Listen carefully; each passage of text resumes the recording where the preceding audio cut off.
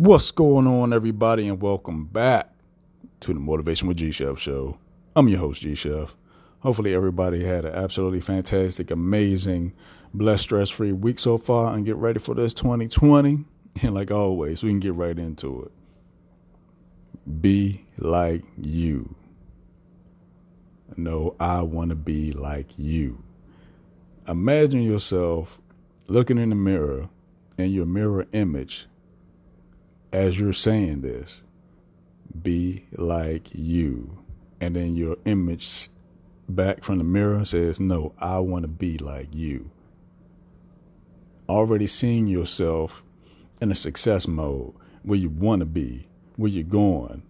You reached there, it took hard work, and you accomplished it. That's the mirror image that's looking back at you. But they want to be like you because they know the struggles you're going through right now.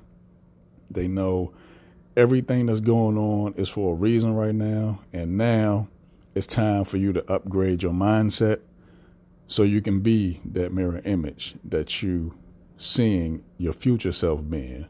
Not because it's a new year coming up, but your future self want to be like you currently. And currently you want to be like your future self, if that makes sense. It might have flew over your head, but just think about it. If somebody says, hey, I want to be like somebody, I want to be like some people I see on TV, like, no, I want to be like you because you don't want this fame and fortune. You might want this fame, but you don't want that hard work that took here to get it. It was hard work. Some people out in the industry, might be sports, might be TV, they were born to do that. Some people, they don't know football plays.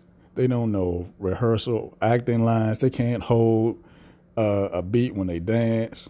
But the work that it takes to get there, and then your reflection says, no, I want to be like you. You have choices and options right now, today, and tomorrow, God willing, to be the person that you want to be presently and in the future.